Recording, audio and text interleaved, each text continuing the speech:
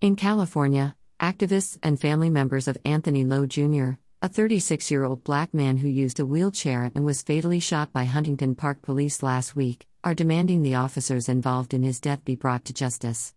Lowe's mother spoke at a press conference Monday outside the Huntington Park Police Department, where she said, "They murdered my son."